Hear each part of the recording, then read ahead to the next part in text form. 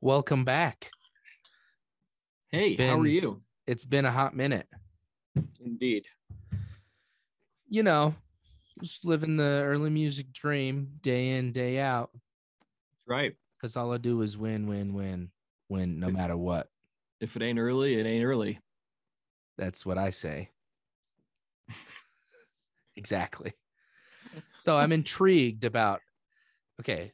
So our conversation eons ago about form got me thinking a lot. And I've been thinking about it ever since as I listen to music. Now, I will say this may shock you and shock others. I actually do occasionally listen to music of the popular nature. You're kidding me. No, it's weird, right? So like John Dowland. Yeah. No, exactly. Right? Isn't that bizarre? I think his Sting is his real name.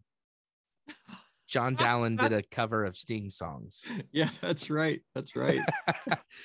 No, and I was listening to even last night. I had a hockey game at 11 p.m. It was gnarly. It was amazing. We lost. It was bad anyway. But on the way to the game and on the way home from the game, I was listening to Muse.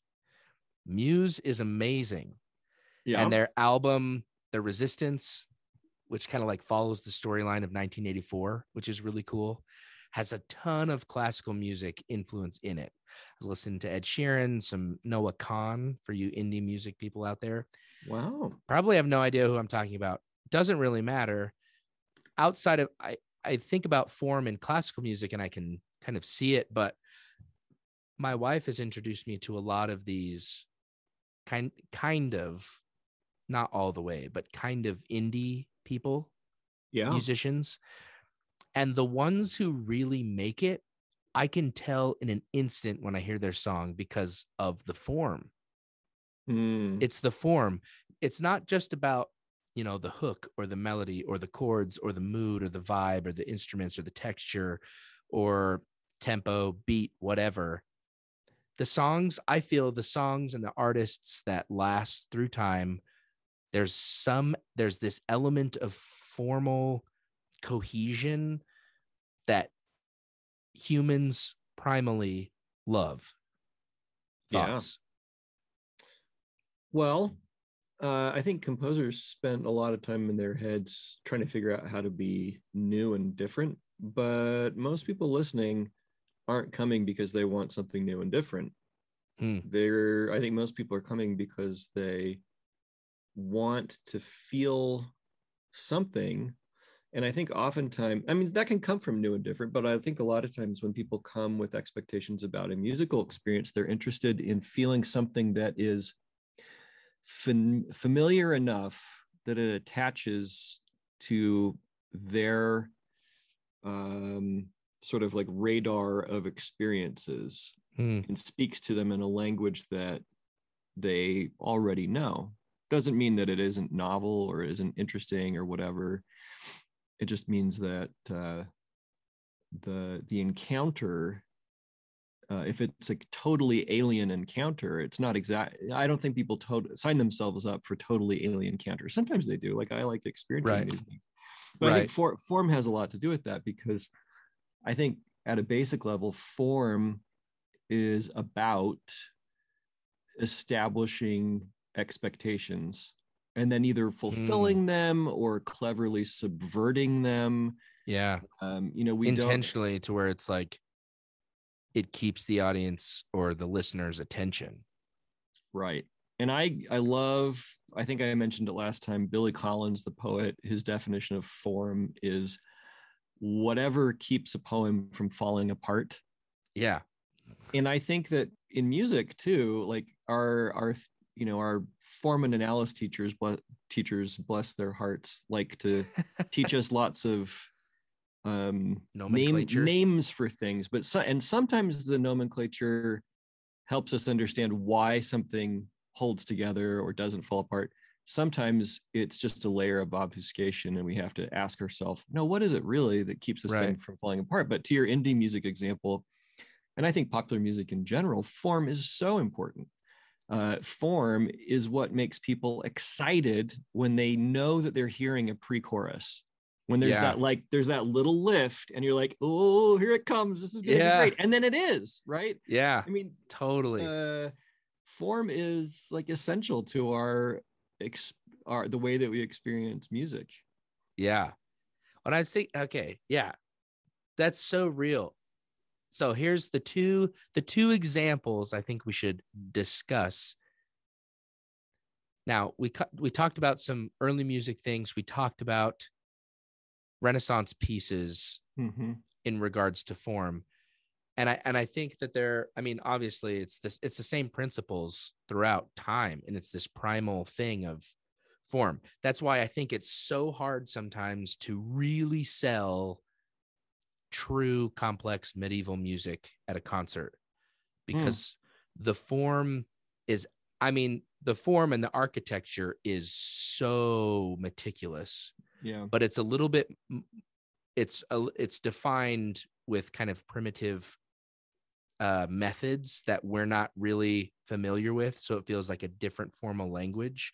So even though that there's this like strict, when you think of isorhythmic motets, it's like so strict, but everything kind of just seems like chaos within each segment. And it's really hard to kind of latch onto. So when we're talking about maybe moving from the Renaissance forward, it's really the same.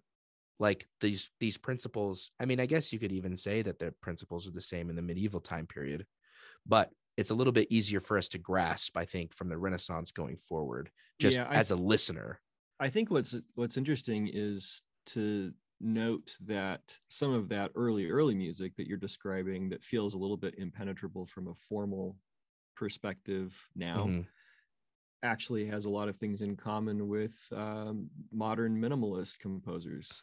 Where true. I think in those cases, you get back down to the same question: what makes this thing hold together?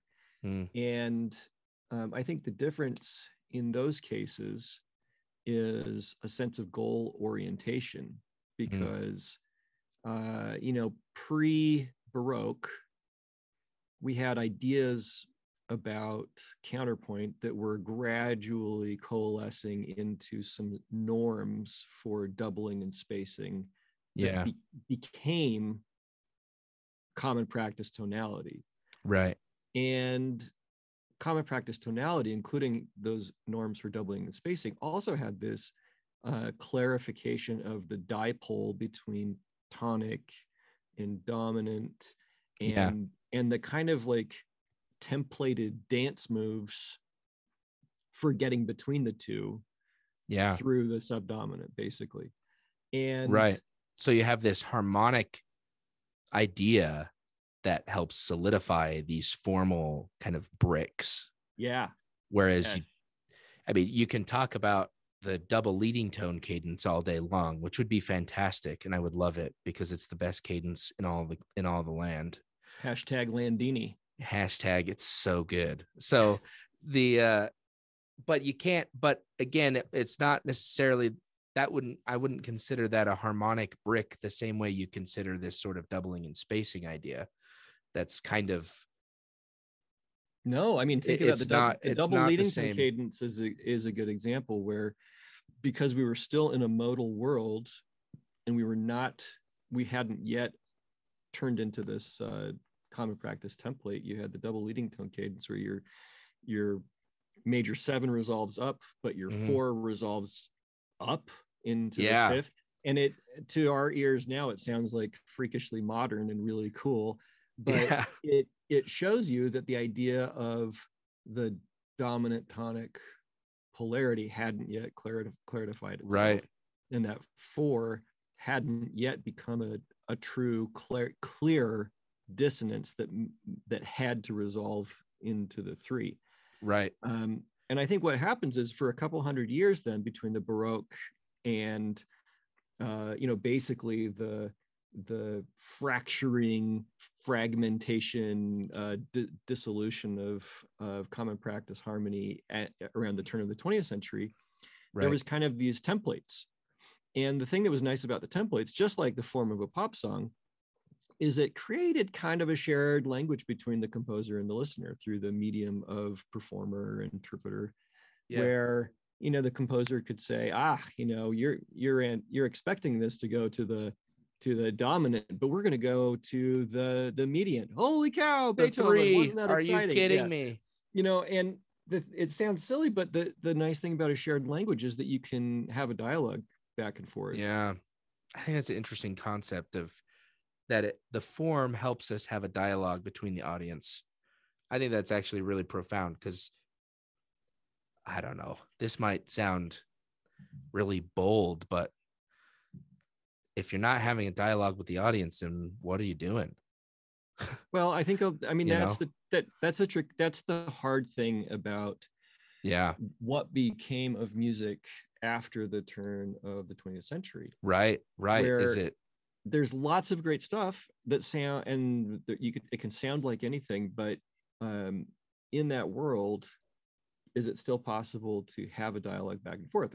Absolutely, yes. And you could have a whole range of composers that sound like 1,000 different things that are able to do that. But when you abandon the shared language, you do run the risk of monologuing. Yeah, which is a scary world. And so the two pieces. So I've thought about this, and I really want to dive into the new piece that you wrote for us, Touch Me Not. Yeah. And do some form things. You bet.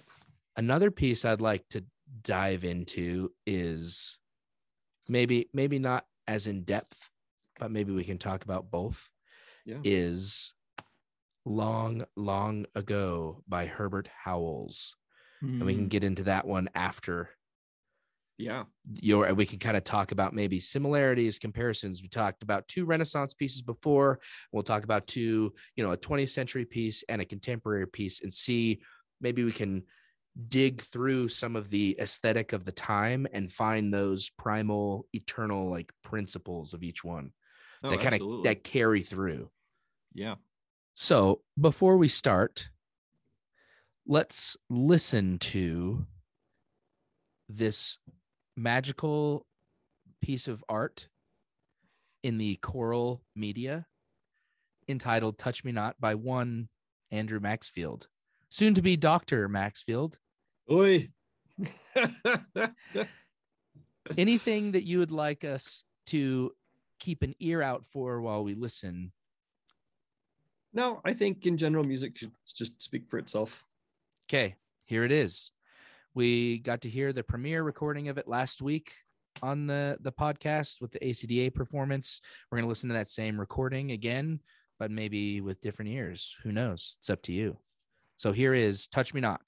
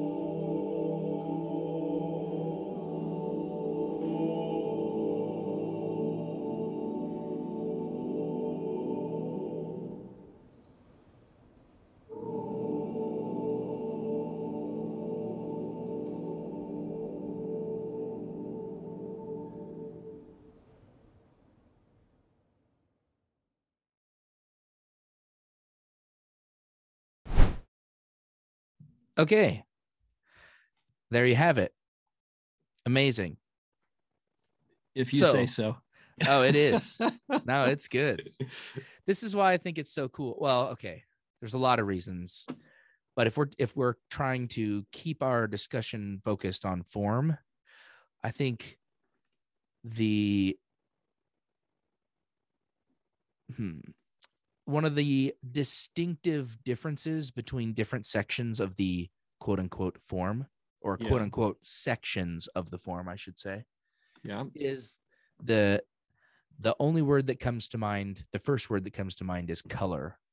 That there, and which is really interesting because as a colorblind person, I refer to harmonies and things as color all the time, even though. Wait, are you colorblind?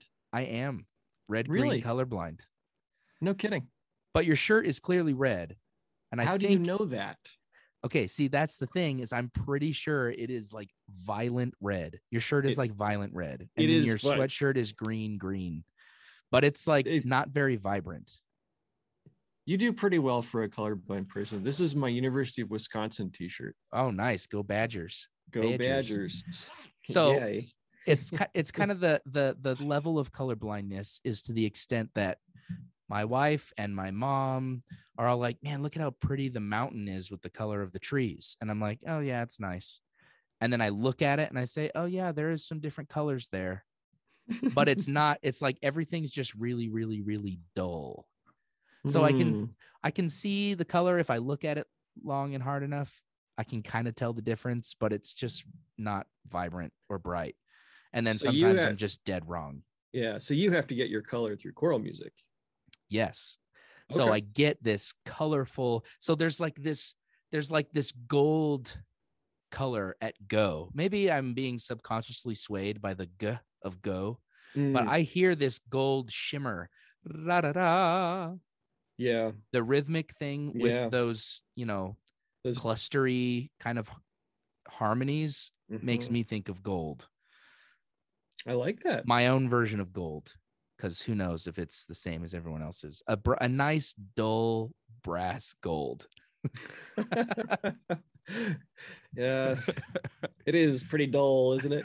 No, yeah. Anyway, Yeah, color I think is to me that influences the form a lot. Absolutely, absolutely, and it's interesting because I feel like the way that we learn music in college, we talk about form like it's we have an A section and a B section and a, you know, it's like we're dealing with these giant Duplo sized Legos.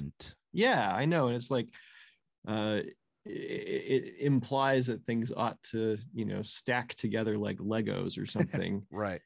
But if you work your way up conceptually from counterpoint into harmony and then eventually into timbre, since timbre and color really are kind of a sort of a super fulfillment of counterpoint. It's like it works its way from the basement up to the top of the building. Then, I mean, timbre is wait. So how so? I agree with you, I think, but I'm not sure if I could articulate why that's so. Like, what do you mean? It's the counterpoint is like the embryo foundation, so to speak, and it works its way up to timbre being maybe the peak of fulfillment. Or I don't know if it's peak of fulfillment, but here's how I think about it. So my mentor, Philip Lasser, whom you've had on this podcast before, he talks about counterpoint as being kind of like the charcoal lines underneath a painting. I think about counterpoint sometimes like the, you know, the math in the steel structure underneath a skyscraper. And it kind of explains why the thing stands up, but it also, it works its way out to the surface too. Like there wouldn't really be the painting wouldn't really be a painting without those charcoal lines underneath, and those lines influence what makes it to the surface. And the same thing with, you know, a building example, whatever, you know, shiny bits of glass or cool concrete or whatever we see on the outside is connected profoundly to the counterpoint underneath. And so when I say that timbre is a manifestation of counterpoint, if you look, actually, I mean, that kind of go stuff that's going on, all of that derives from the same material that started the piece, where you've got these little triangles, basically. Totally.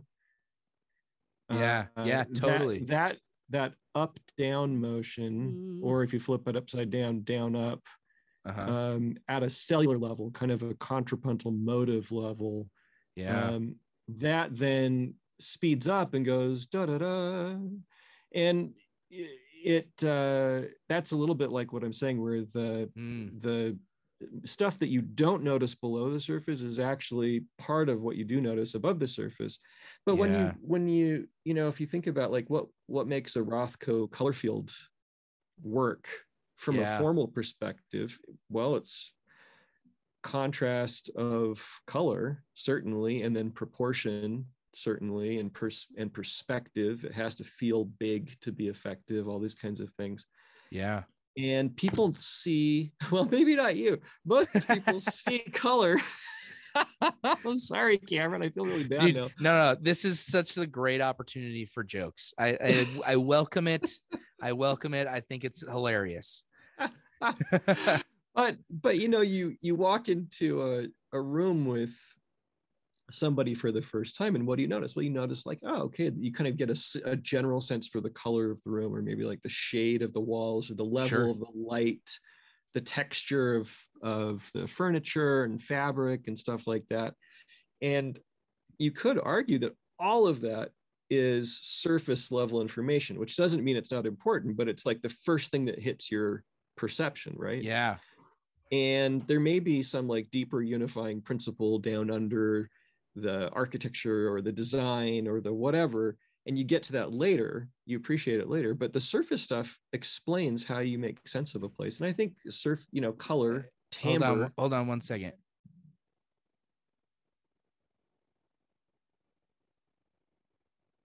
That's weird. Anyway, someone's like rattling trying to get in the door, but I locked it because it Oh, usually yeah. stays unlocked. Anyway, Uh, okay. But yeah, anyway, keep going. I'll cut that out. okay.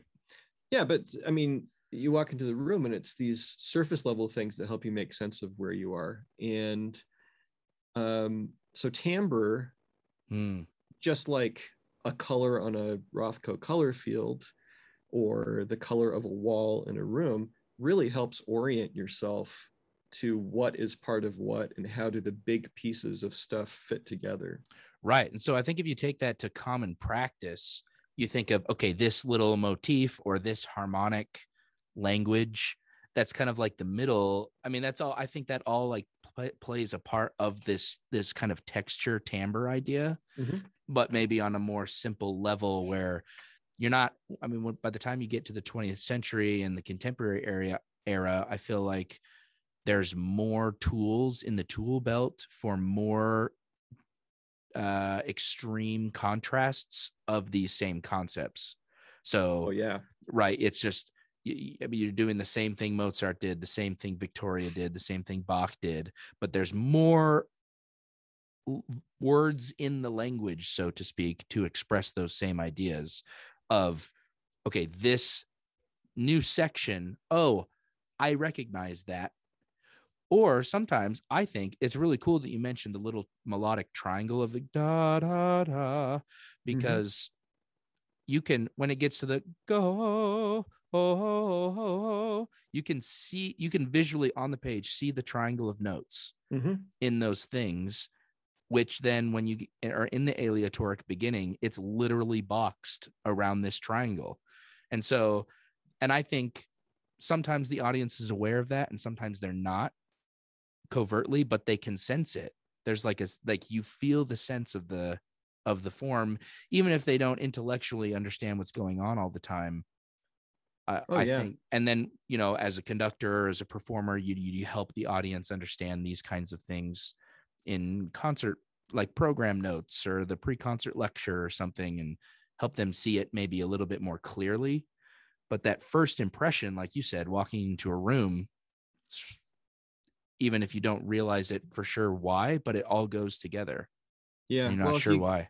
If you go to Paris and you fly in, you know, you see the Eiffel Tower is this tiny thing in the distance. And then when you get into the city, depending on your vantage point, you see this Eiffel Tower, you know, in the distance again. It's a little bit bigger than when you're in the air. And it doesn't occur to you, and then you go to the Eiffel Tower and you go up in the elevator and you explore it and get up to the upper decks and it's cool and windy, and then you get back down, and it may never occur to you that the whole thing is built out of triangles, because the structure itself doesn't, I mean, it sort of looks like a triangle if you want to be abstract about it, but you know, it doesn't, it's not really a triangular object. It's not a pyramid or something like that. But when you zoom in and you start geeking out about the structure, like, oh wow, this thing is made of triangles. And I think that it stands on, I mean, it literally stands on its own feet, right? Like it has its own structural integrity that speaks for itself, whether or not you ever care about triangles.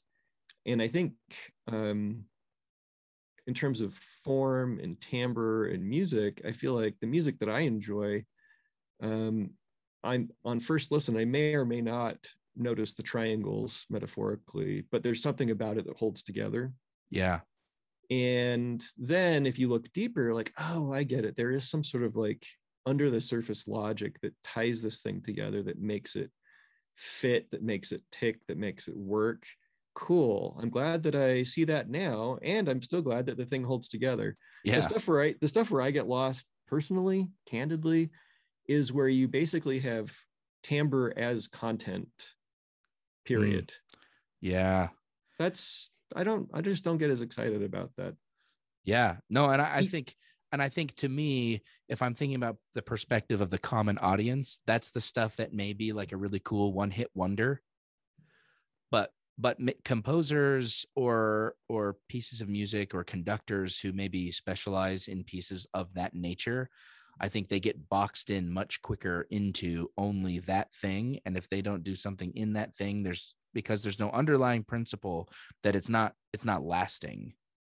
I think that it runs that risk. I mean, Yeah. the upside of timbre's content is that if you come up with a really cool sound, Mm-hmm. it can just be so exciting and so different. Right.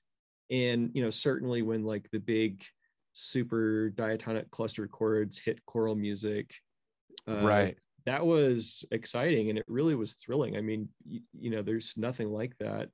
You can think about film, like scary film music has certain signature sounds that sometimes come out of, European modernist composers or whatever. Right. And I think that all that stuff is so cool. And the timbre itself doesn't always answer the question, so what?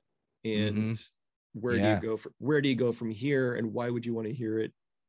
If not a second time, then a third, fourth, fifth, sixth, seventh, eighth, and so forth. Yeah, totally. So, yeah. Well, and I think so here's my question then for you. If you're talking about this piece, yeah, Touch Me Not, and you're thinking about, and you're approaching it from a composer standpoint, or even from a conductor standpoint, where there is no recording, there's no one's done anything with this piece because you're commissioning it and it is a premiere.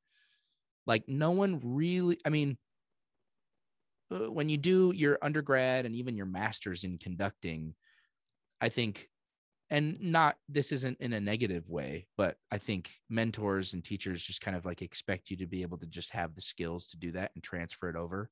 Yeah. But no one really overtly comes out and says, okay, you're the first one now.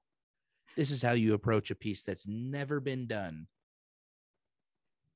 Yeah. And so the idea with form is, as a composer, I get stuck sometimes in form of like, oh, I have to make this really clearly A, and then this really clearly, and then I have to bring A back, or I have to do this. And then it feels like it's this tight form. And then I get locked in these ideas. And then it's like, okay, well, I had this idea and now I'm stuck and I have no idea. Or the text is just this long one stanza. What is the form of the, so what do you do? How do you approach form? Maybe if it's a choral work versus maybe absolute music with no text. Yeah. How do you, like, as a composer, in your process, do you start thinking about form? And then what do you do about it? Well, if there's a text, the text sometimes answers a lot of those questions, or at least kind of helps frame those questions. Yeah. And in the case of this text, which is John 20:17 from the New Testament, it has a beginning, a middle, and an end. It's a peculiar text. I don't think it's been set often. I don't know. Yeah, no, that was one of the first reasons I decided to commission it in the first place. Yeah. Because I was putting together Holy Week and I was like, this would be a really cool, everyone's done the He is not here, he has risen. But I was like, but what about when Christ himself speaks, touch me not? Like that's the first thing we hear after the resurrection. Where is that text? And I was like, Andrew would kill this. In a good way, as the teenagers say, not as the academics say, as the teenagers say. Dude, you're killing it. Okay, continue. Well, I read the text. Jesus saith unto her, which is that's like stage directions basically. Touch me not, punctuation, for I am not yet ascended to my Father, punctuation, but go to my brethren and say unto them, punctuation, I ascend unto my Father, punctuation, and your Father, punctuation, and to my God, punctuation, and your God. And I'm looking at each of these little phrases and how they're stitched together. And also I'm scanning for singable vowels, because we sing vowels and we punctuate with consonants. And I'm also looking for words that feel important or are sort of full of potential. So for example, the word ascended, that's an exciting word. It runs the risk of being melodramatic if it's always ascended, right. So I had to rein that in. But of course, like I ascend. That's like the story. That's what we're talking about here. That's the name of the whole program for ACDA. Yeah. And then the other word that stuck out to me is go. Yeah. Because that's an imperative verb. It's literally what Jesus is telling her to do. Go. And it's so strong. Yeah. Like yes, I know. From a just a pronunciation perspective. Yeah, like, it's so guttural. Boom, boom, and it has the beautiful O sound, which you can just sing forever. Yeah, right? Absolutely. And so I looked at that and I thought, go, in a way, is sort of the message of this verse. And then I said, I thought to myself, well, what are the basic moods that I want to create? And a mentor of mine, Jack Redford, he's a composer of choral and orchestral music, particularly film score music. Cool. He says that he likes to start a piece by thinking about contrasts, sort of like dipoles or like yin and yang kind of thing. It's like the difference between spicy and sweet, between heavy and light, between tense and relaxed, right? Like he's setting up all of these kind of these opposites, because when how this all flows into form, I mean, people talk about form like it may be complex, but what is form really? Like binary, ternary, whatever. It's just contrasts, and you have to make sense out of you can choose to make sense out of contrasts, and you can choose whether your listener experiences contrasts in this way or that way. They're just kind of design decisions. But when I looked at that, I thought, well, okay, so the early moods, touch me not, for I'm not yet ascended to my Father, that's going to have sort of a mysterious sound to it. Not creepy mysterious, but like mystical, unexpected, that kind of thing. But go and tell them that I ascend to my God and your God. That'll feel important. It'll feel pointed. It'll feel laden with possibility, hope, exuberance. Cool. The tempo will pick up, this kind of thing. And so really it's saying, all right, we've got, like Billy Collins talking about poetry. He says that, the word stanza that you encounter in poetry comes from the word room in Italian. And so a poem is kind of like taking people on a tour, and each stanza is a different room that you show off, and then at some point the tour is over, right? Yeah. And whoa. So that's mind-blowing to me. And so I'm looking at this and I think, well, it's not a very long text. This is not a room. This is not a house that has 25 rooms in it. Right. This is the size house that has, 2 rooms basically. Yeah. And we're going to start with one, go into the other, and then we'll step back into the first, and then we'll move through the other out of the house. Yeah. Yeah, that's awesome. And I think you're, man, the way you approach the text is, I really like that idea of opposites, because that can be like the largest scale you can imagine of like a set of pieces, and each piece is a contrast. Sure. Or you can talk about that within a piece of just like larger sections. Then you can break that down into phrases that have opposite. You can break that down into harmonies that have opposite. Like you can break that down into like the smallest cell of this idea of balance. I think that's something that, I know nothing, obviously, about visual art. I know I have a lot of great skills in the color realm that would prepare me for a great life of art. But the first time I encountered things about real art is when I watched Sunday in the Park with George by Stephen Sondheim. And, he's like color, composition, balance, and I'm just like, composition, what is he even talking about? Yeah. That's a music term. Balance. And then I was like, okay, I guess I can see balance, but still, like, so it's the same concept, and it goes even beyond art of, okay, the bell rang. Nice. Longest bell of my life. Anyway, it goes beyond art into like any creative field of like this idea of balance and opposites pulling to create this kind of direction. And I think that's what gives it the direction, is when you have these balance that build to a point, then the point you recede away from the point, that's another version of this kind of balance in time as well. So I don't know, you have the golden mean that helps. And oh yeah. So all of those things, whether you're talking about time, whether you're talking about harmony, whether you're talking about melody, whether you're talking anyway, anything, that balance really is something that I did not, before this episode, this interview, did not think about in its contribution to form. Well, it's funny because you think about painting and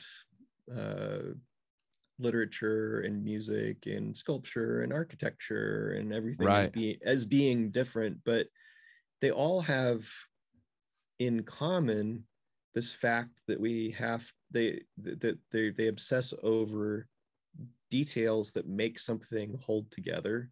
Yeah. Like, why does this thing work? Why does this thing make sense? What are the qualities, the proportions, the connections?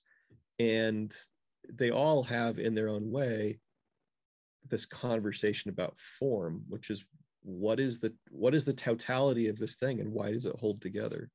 Yeah. Dang. So cool. So cool. Well, the bell rang. I'm going to go teach students. But I think that's a really great stopping point and a great illustration about Form 2.0.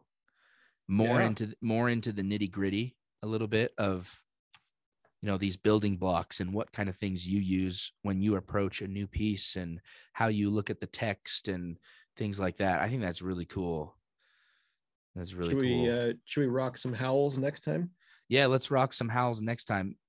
What I think we should do with howls, just to hold ourselves accountable to us, each other, and the audience, is we should maybe dive a little bit into maybe a couple different facets of what role does counterpoint play? What role does harmony play? What role does line play? How does that all contribute to the form? How does that contribute to his, rhetoric or whatever? I think we can talk about all kinds of things. Yep. Dive into this piece. There's a really cool, just as a preview for anybody, we're going to talk about the piece Long, Long Ago by Herbert Howells. There's a really great episode of Sing the Score by the conductor of I Fagiolini. And they go through and they talk about Herbert Howells and this piece a lot. He actually interviews Paul Spicer, who is a student of Herbert Howells and wrote his biography. So there's a lot about like his life in there. And so we'll get into a little bit more of the nuts and bolts of the piece itself as it relates to maybe some of these early music concepts. But if you want some more background for those of you listening, you can go watch that episode before our next episode premieres or launches, so you can be a little bit familiar with the piece before we dive in. Yep. Let's rock it. Okay. Till next episode, my friend. Go do some counterpoint. Outro. Outro. We have the best outro music anyone's ever thought of. Why aren't we famous?